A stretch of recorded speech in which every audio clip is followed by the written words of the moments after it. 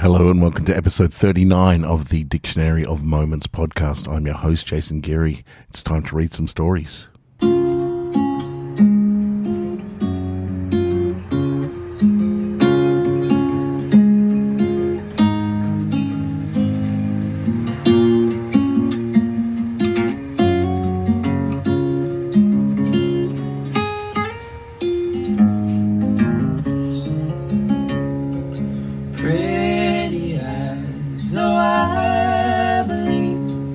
Look my way and take a leap.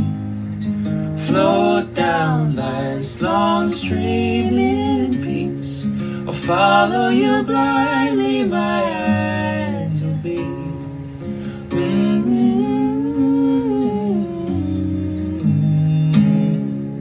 And I'd like to say thank you to the Heartstrings Project for the theme song and intermittent music for this podcast. You can find a link in the show notes of this podcast to their Spotify page and YouTube channel where you can watch them and listen to them to your heart's content. They do have new music on the way, and I'll be sure to let you know when that drops. 3 new stories for you this week. It's a rhythm now, so let's get into it. It's a cold Tuesday here in Melbourne, Australia, the second day of summer, and I'm sitting with the heater on, flannelette shirt, a hoodie. And as you can hear by my voice, I'm slowly getting over the head cold that I had last week. Now you're up to speed with me. I hope you enjoy these stories. All right, here you go.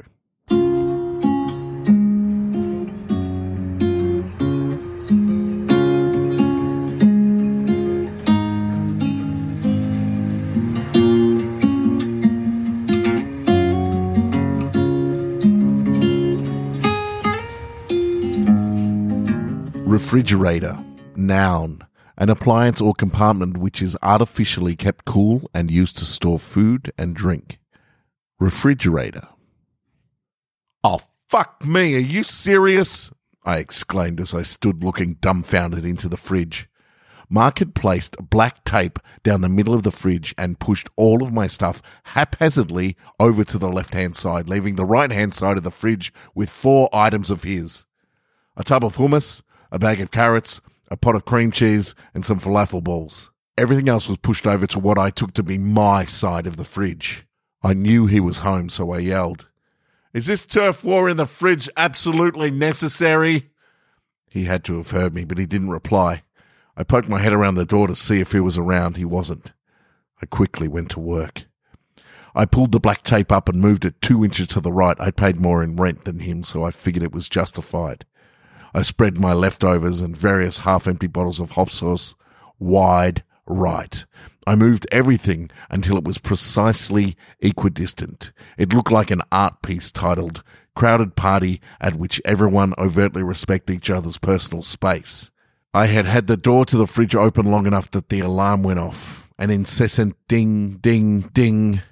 I closed the door and was shocked to find Mark standing on the other side behind it. "Did you touch my stuff?" "Not directly. I used my stuff to nudge your stuff." "Did you move the line?" "Yes, I did. I pay more in rent. I get more space." "You're a fucking child." I burst out laughing. "I'm a child. You divided the fridge." He stepped to the fridge and opened it. I looked at my handiwork proudly. "This is ridiculous," he stammered slowly. I walked away. "Don't touch or nudge my stuff. No nudges. I called it. I marked where everything is with tape underneath it, so I'll know if you moved it." As I walked down the hall, I heard him slam the fridge door closed. The lesson here was simple. Pick your battles and never start them with me.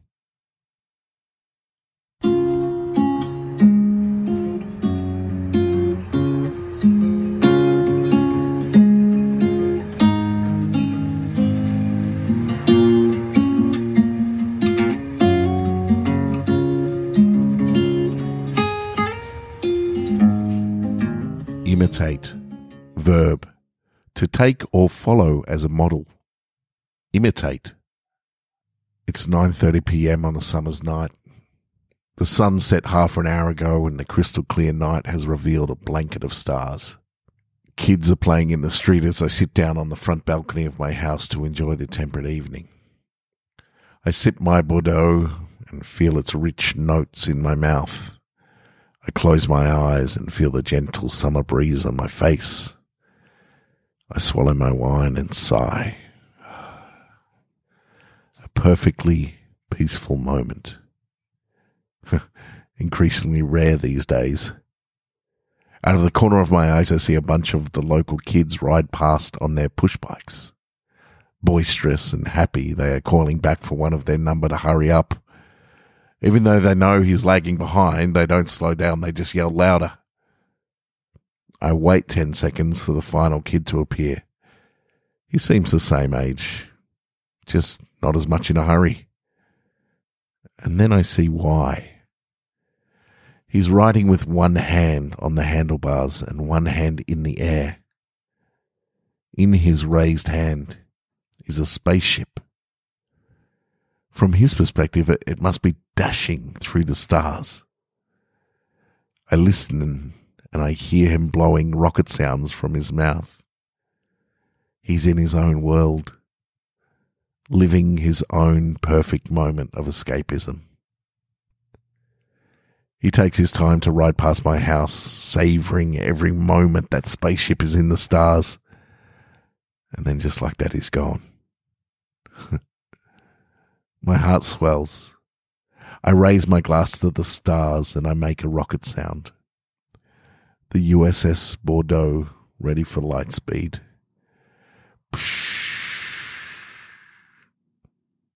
I lower the glass to my lips to find that they are smiling. And I'm reminded to let myself escape and savor the moments when they happen.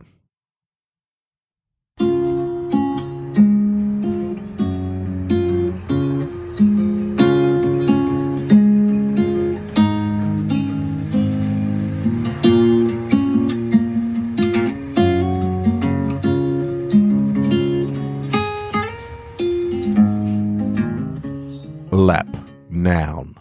The flat area between the waist and knees of a seated person. Lap.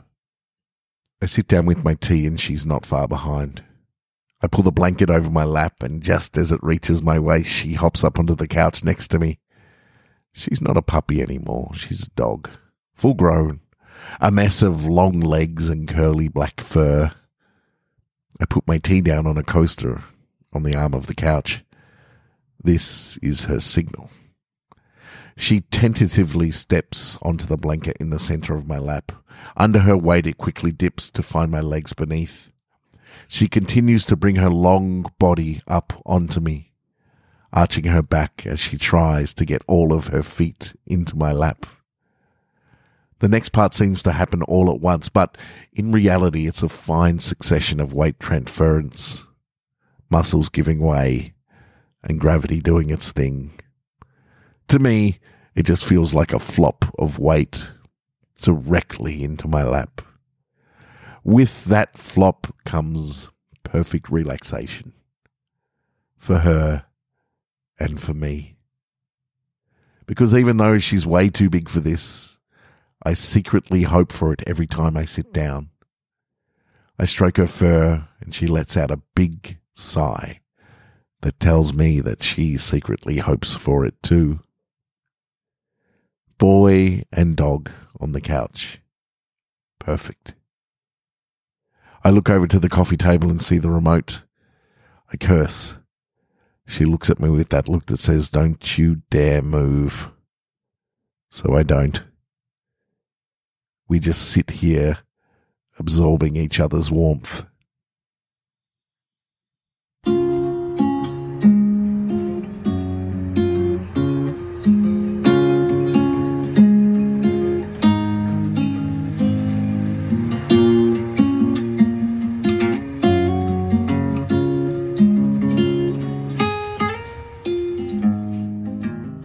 I hope you get to have a dog on your lap sometimes, or a cat on your lap or next to you purring away. If you're not an animal person, that's fine too. But if you are, you know the joy. of having something, a little tiny creature or a big one, sitting on your lap and completely relaxing around you. Thanks so much for tuning into the Dictionary of Moments this week. I'll have 3 new stories for you next week. You can do me a favor and reach out to your friends and say, hey, I really enjoy this podcast. You should listen to it. And then mention this podcast as well as other ones that you enjoy. But if it does come up in conversation, I do appreciate any recommendations that you can share for this podcast would be fantastic. I'm thinking about launching a Patreon for this podcast. Yeah, we don't have a huge army of listeners, but we do have a consistent one. And podcasts cost a little bit of money to keep up on the interwebs. So I will probably give you some details of a Patreon next week. If you have any ideas about what you would like as Patreon subscriber gifts, then please let me know at podcast at Dictionary of Moments or via DM on the Facebook page or by Instagram. You can follow Dictionary of Moments on Instagram, and that's where I upload covers for each of the stories that you hear. It is a small art project to go with this project as well. I was thinking that perhaps if you subscribed, I could print out some of the pictures for you, some of your favorite ones or words, and send them through to you in the mail in the form of magnet or a postcard or something like that. I'm not sure. But I would like to offer some perks to those people who do subscribe to the podcast. So if you have any ideas that you would be happy with, perhaps your own word, your own stories, please let me know, because I'd like to give back to those people who would support me via Patreon. So thank you so much for tuning in this week. I will be back again next week with 3 brand new stories. Stay safe. Good luck out there. Bye.